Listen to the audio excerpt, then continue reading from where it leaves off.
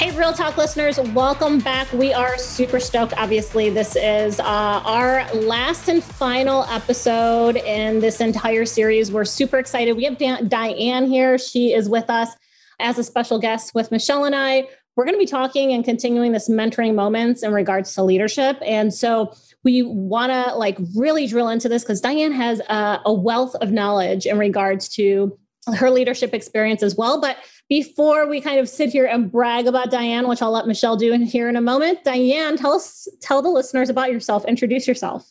Hi. As Maria said, my name's Diane. I work in a learning and development role at a Fortune 500 company, been around for a while. I've had the pleasure of working with both Maria and Michelle, that's her name. Michelle in a past life. Yeah, we've worked very closely together over the years, a previous life for both of them. And a lot of what I do is I help new leaders move into their roles, do something a little bit different, give them the skills and the tools they need. So I'm really excited to be here today. Thank you for inviting me. Yeah, thanks for joining. It's really exciting to have you. And we're excited to hear a little bit more about that. Michelle, take it away. Tell us a little bit more about kind of our mentoring moment segment here. As you know, we have talked about this a little bit in the previous podcast, but the idea of this mentor moment series actually started for me many moons ago working with Denny's. We were putting together first-time leader training and development. And as we kind of filled in the blank with all of the processes, the procedures, some soft skills around communication, how to update boards and lead meetings, I really started making a list of what was missing. And a lot of it is just advice is missing. I will say I have been fortunate in my career to have formal and informal mentors along the way that gave me advice. Diane was one of those people that I learned just a shit ton from. Michael, Drew, you guys, you know who you are. I surrounded myself by these people who were just really smart and would give me advice. Maria has never placated me in my life. She just calls it like it is because she has the goal of helping me get to that place. I was lucky. Most people don't get that opportunity to surround themselves by such a great village, if you will. And the advice, the things that sort of trip you up along the way, they're the ones, or they're the things, if you will, that your mentor usually tells you. So that's the idea where mentor moments come from. Really quick videos that we did with people offering advice and talking about it. And we decided to bring that into the podcast.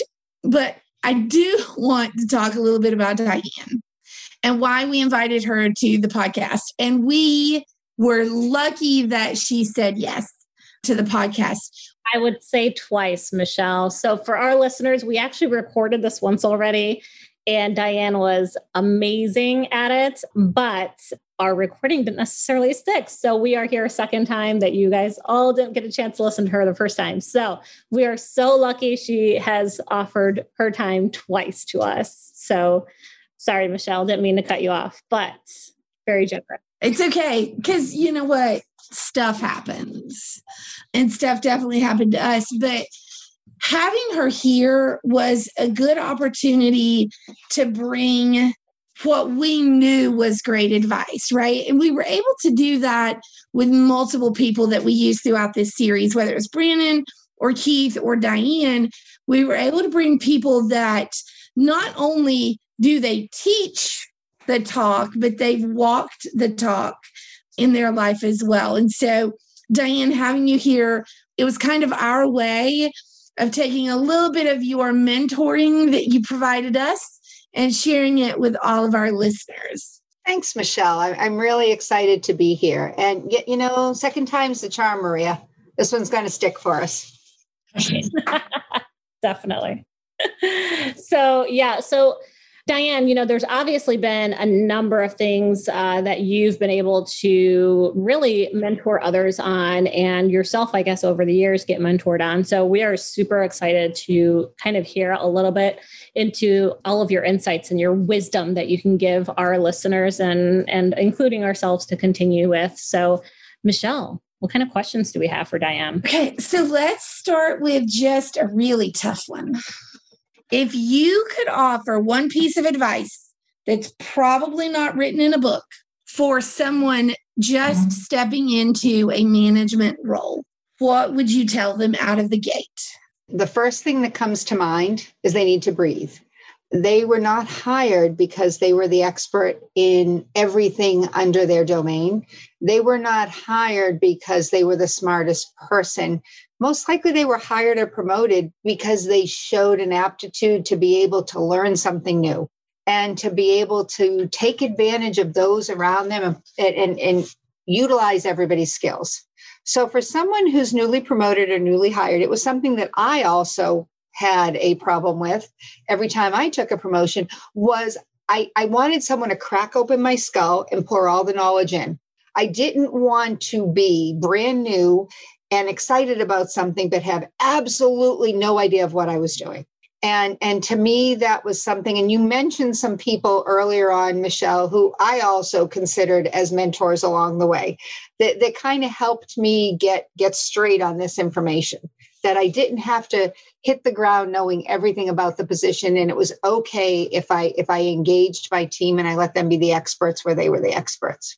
So that it's a super hard one. It's so funny how you describe it, crack open your skull, because I think the same thing, right? Not crack open my skull, but I think, can somebody just pour, like, if you would just give me a 9,000 page manual, I'd probably read it just so I wouldn't feel like a newbie anymore. I mean, like, who reads the SOPs? People who don't want to feel new. That's who it is, right? What advice would you give somebody to get over that? So knowing, and I'm actually going to steal this from Tony Robbins. He always talks about knowing is great, doing is better. Knowing will get you a whole lot of stuff, but it won't get you any money or any job opportunities or any really great actions. It's the doing, right? So what can we do to practice the idea of taking that deep breath and not needing to be the expert? Well, Michelle, we've talked about this before. It takes humility. You were promoted for a reason. That doesn't mean you are the be all and the end all. At the very least, you've got to be able to take a step back and take a partner. And one of my favorite expressions is you have to fire yourself. You can't be the best person in the job you were before if you're going to succeed in the job you have now. You've got to let that go, and you've got to let those people who are in that role continue being the experts at that role. And you've got to trust in them. So it's humility, it's trust, and it's get out of your own way. Yeah, for sure. It's funny how kind of the same advice, especially if you are someone in HR or learning and development, where you've seen multiple managers step into new roles over and over again, you can almost give them just a checklist of these are the mistakes you are going to make if you don't pay attention to it. And that fire yourself, it's another big one. So I want to dig into that one a little bit. And I want to start just like I try to do all the time. I mean, like, sometimes I will just tell people that their babies are ugly and that they need to stop doing stuff. But a lot of times, Diane, I try to help people understand that even when you don't make the best choices, you're usually doing it from a good place or from a place of comfort. So let me talk about this a little bit. People tend to revert back to that old role when they are most uncomfortable in that new role. It's a safety net, right? Like, I don't know how to fix this PowerPoint deck where I've got to create the budget to ask for a certain amount of money for this quarter. Never done that before. I've got no clue. I'm lost. I'm uncomfortable. But I'm a rock star at pushing that button in that old job that I used to have. And so the tendency is to kind of shrink back into what you do well.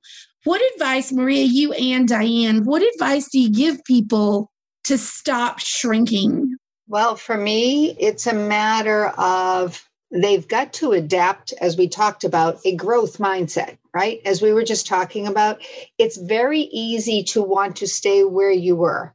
I was very successful at doing this. Therefore, that is how everybody gauges my success. And if I want to continue to be seen as successful, I've got to keep doing those things. And it's like, you've got to be okay with making a mistake and learning in order to get to the next level. If we don't, we stay where we are and we're very fixed and we can't help ourselves nor our teams move forward. It's funny. I'm going to use me for an example. I am currently, we're working with a small business in the town that I am from. And I find myself, it's completely new business. It's not something I've worked with before, an industry I've worked in before, at least not this way. But I hate not knowing stuff, right? And so what I'll find is that someone will ask me for something. And instead of pausing to get more information, I'll be like, yeah, I got it. And then sure enough, half an hour later, I messed it up. And that actually brings me to situational leadership, because this is a hard one for me to acknowledge, right? So I'll tell you right now what I'm screwing up. I know I am. I'm taking on new roles and responsibilities. Well, let me pause. Our listeners know this, but I'm going to do a quick recap, right? There are 4 levels of readiness. Readiness basically means the willingness and the ableness of doing a task, not necessarily an entire role, but a task. So there are levels of willing to unwilling, and there are levels of able to unable, okay? It is not calling me out. I do not take offense to any of this, but the truth is, so if 1 is unwilling and unable, 4 is willing and able, and then you've got the 2 in the middle. So 2 is willing but unable, 3 is able but unwilling. Okay, so at this moment, okay, I'm going to pause, Diane, go ahead. I was going to say unable or insecure, because a lot of times it isn't or unwilling and insecure. It's not I don't want to, it's I don't know how to, or I don't like the way the light it's going to put me in. That's a good call out. That could be my problem. I might be a freaking R1, but I'm acting like an R4. Well, because you've always been an R4 in so many things you undertake, and you've had that feeling of being a rock star at every task. It sounds like a therapy session, right, Maria? It sounds like we're definitely getting into therapy here. But when you get into a situation where something's new or not as familiar to you, you think you got it, and you go in there and you just maybe not be unwilling, you're just insecure about your success. Don't want to admit that I don't know. I mean, it's one of the things teaching customer service to frontline employees. We've always talked about how customers, it's usually not that they are trying to mess up your life. By the way, the podcast listeners know that I think customers are basically usually wrong. So it's okay that I say this, Diane. Okay. I mean, I'm just saying, one of the things that we always tell people as it relates to the customer experience is the customer's not in there trying to make your life difficult or mess up some machine before they ask for help. It's that there's a lot of feelings that come up when you have to say you don't know how to do something, especially, like you said, if you are someone who historically has been able to do stuff without help. It triggers some confidence stuff. Well, and Michelle, that's where that humility piece comes in, right? When you think about it, I've got well in excess of 50 times around the sun behind me. Like, shouldn't I know how to do everything in the world? It's hard to say, I don't know this, or take on a new role where I am in over my head. Now, my track record shows given me the time and the right people to work with and the right resources, I'll probably pull it out. But I don't like that first couple of places where I don't know it and I can't be it. And sometimes Diane and I actually had an opportunity to work on the same team at one point in our careers. And we worked for a leader who also understood situational leadership. Maybe not in the beginning, but ultimately got certified. And I can remember the minute she was certified, the language changed. And I was like, listen, I am an S1 right. I mean, I am a R1 right now, or I'm an R2 right now. I'm going to need you to S2 me. And it's not bad. So like when you look at, I would say with this company I was talking about, I'm probably in the R2 place. I'm willing, I'm all in, let's figure it out. But I don't know. I can Google like you all day long, but I don't really know, right? All that means is it's an indication to my boss that as far as completing the task accurately, I need a little more specifics around who, what, when, where, why, and how. That's it. Just give me a little more detail the first time, and then I should probably catch on if it's a pretty simple process. And then you can slowly back off, where instead of telling me everything, who, what, when, where, why, and how, eventually you can just go, hey, did you finish that budget? Hey, did you finish the budget? But we're not at the place, if I've never done it, where you can just go, hey, you finished that budget. And that's a hard place for a lot of leaders to be. They've had success in the past and they are just not comfortable or remembering what it's like to be the new kid on the block. And, they own part of that, but they've got to have those conversations, like you said, we did with our leader at that time, right? They've got to have those conversations and say, yeah, I may have been a rock star before, but this is a whole new world for me. And I mean, I still teach those classes, Michelle, that we taught so many years ago. And I have to talk people off the ledge on a regular basis. Hey, you know what? It's okay that you don't know this. It's okay that you were great at this before. This is a whole different task for you. And if you want to succeed, you've got to embrace that and you've got to own it and figure out how to get past it, because it can't be a crutch either. It opens up an entire world of release when you are willing to say, hey, can you just tell me or show me the first time? Point me to someone who can walk me through this the first time that you think is a rock star at it? Or can you show me how to do this once? Here are the pieces that I'm struggling with. It almost feels like a weight is taken off your shoulder when you know that you can have that conversation and just hone in on the specific item. It's not that I don't know how to do all of this new job. It's that this one piece, just show me how to do that right now. And sometimes it's a lot different, right? I mean, you go from people who are very high functioning individual contributors. They did a great job at whatever it was they did, but now there's a whole different skill set.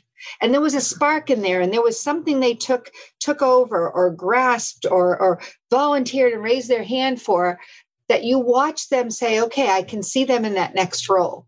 But I have to be cognizant of the fact, and you all as leaders have to be cognizant of the fact when you see that in your team members, that don't just throw them out there. Throw them out there, but give them those resources and that lifeline that they're going to need.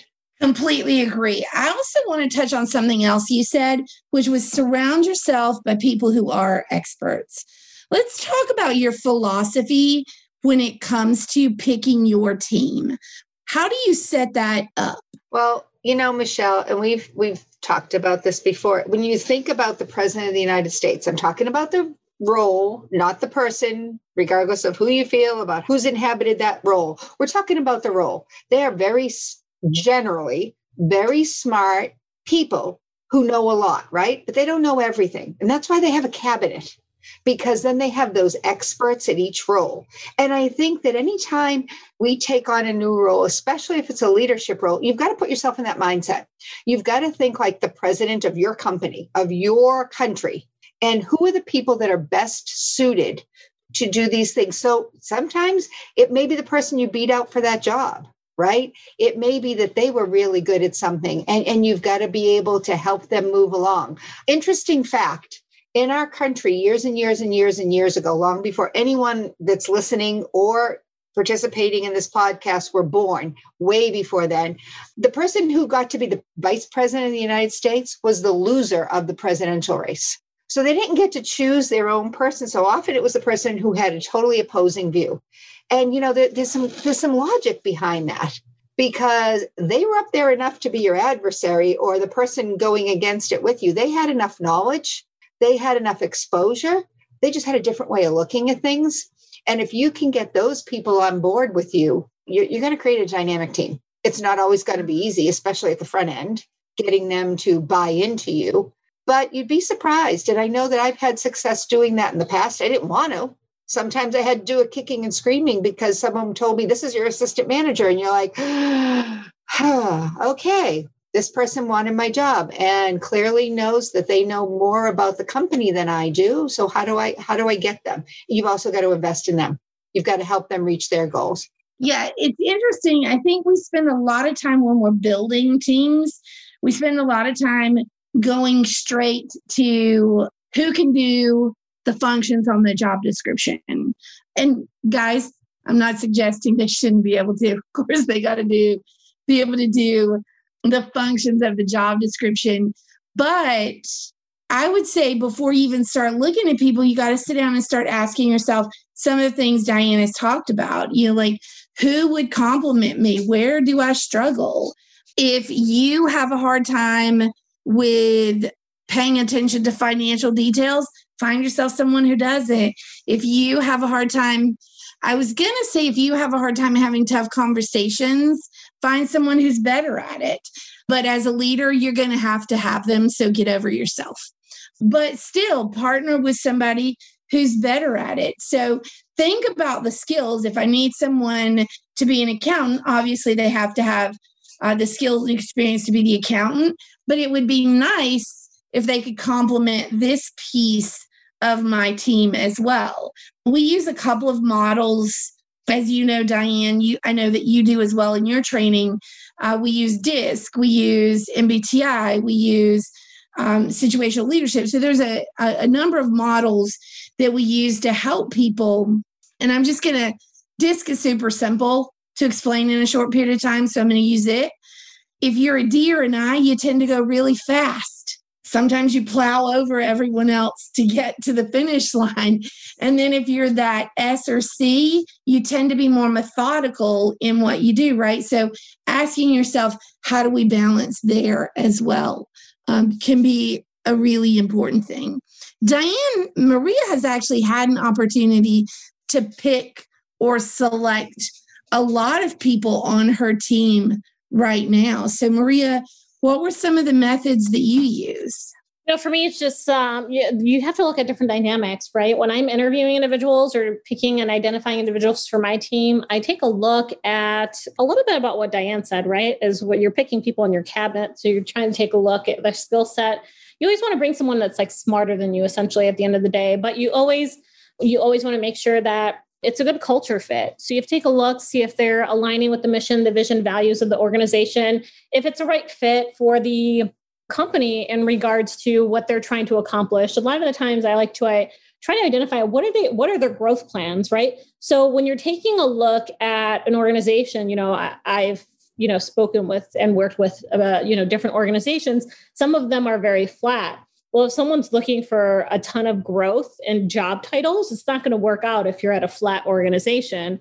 Or, if they're looking for, kind of leading teams or not leading teams or whatever the case may be, trying to understand what their growth plans are, because at the end of the day, you don't want to have that attrition or turnover in some of your population. So trying to make sure it's just an overall good culture fit, I think it's good. And then making sure that you're kind of aligning the knowledge, skills, and abilities. So I think it's really critical for you to take a look at some of those in addition to everything else. Diana, it really feels like a lot of the advice you are given right now boils down to being able to take a hard look at myself and being comfortable with being uncomfortable. Michelle, that is totally it. And you know what? It wasn't always there. It's something that I've gotten better at over the years. I'm still not an expert at it. I have to remind myself to get out of my own way, like I said earlier, sometimes. But it's being okay in being in that uncomfortable space. It's being okay with what Maria said about not being the smartest person in the room or the biggest personality. Sometimes you gain more credibility and you learn more. When I was a little girl, my mom reminded me that God gave me 2 ears and 1 mouth, right? So I should listen twice as much as I talk. That's always been a theme in my life. But that's the important piece, right? Because you've been promoted doesn't mean you've arrived.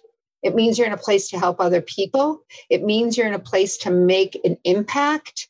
And, yes, you're reaching to move forward, but you can't forget to reach behind you and pull somebody else up too, because that does so much for you as you move yourself forward. And it surrounds you with great people. So Diane, did you find your DISC profile? No, I was looking for it. I have a reminder of where I live, not a D or an I. You know that, Michelle. Yeah, I'm a D with a little C. Yeah. Maria? I think I'm a C. I don't know. I can't remember. It's been a while. Diane?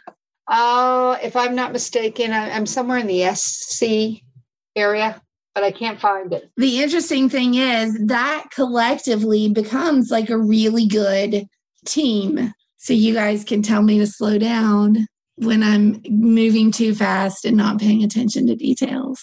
So last words of advice for future leaders getting into positions, or those that are into their positions and really trying to be everything that we are, trying to restructure everything we've talked about in the last couple episodes. I mean, we talked about so many things this series about, the kind of the myth busters of leaders can go out and party with their direct reports and all these things, right? All the wish I would have known like type of situations. So, we've hit on so many different aspects. What any takeaways that those in leadership positions should really think about and take away from this conversation? Yeah, I think the most important thing for me is you've got to be able to slow down, take some time, assess where you're at, assess what you need, and don't be afraid to ask for help. Because as a new leader, you want to know it all and do it all. And if you wait too long to ask for help, you can turn a smoldering ember into a total wildfire. And you don't want to do that, right? So for your self-preservation, for those around you, the people you've been entrusted to lead, be mindful of what your limitations are and who those people are that can help you. Love it. So nothing else to say other than that. We're going to leave it with that to cut off this series for the listeners. Diane, thank you so much for joining us. Michelle, as always, thank you for being the MC, and we will see you later. Take care, listeners. Bye.